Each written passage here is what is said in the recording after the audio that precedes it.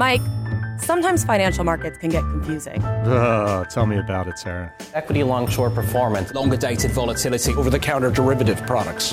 And that's why on What Goes Up, a new podcast from Bloomberg, we'll help you break down the ins and outs of the forces driving global markets. I'm Sarah Ponczek, a reporter on the cross-asset team. And I'm Mike Regan, a senior editor and writer for the markets team. Each week, we'll talk to some of Bloomberg's smartest writers, editors, and strategists. And we'll bring in some of the biggest names on Wall Street. We'll explore what's moving not just stocks, but also bonds, currencies, and commodities. And there may be the occasional dad joke. Occasional? Possibly frequent dad jokes. Do you even care about Brexit? I mean, should U.S. investors be following this, or is it like... No, Mike. Is it like Premier Soccer, you know? It's less interesting than Premier Soccer. Come on.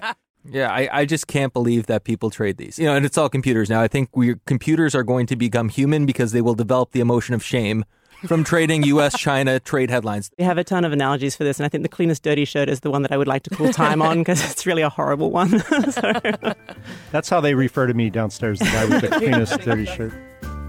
From central banks to economic data to earnings, trade, and whatever else may come, if it moves markets, What Goes Up will be on it. What Goes Up debuts on April 26th on Apple Podcasts, Spotify, or wherever you get your podcasts.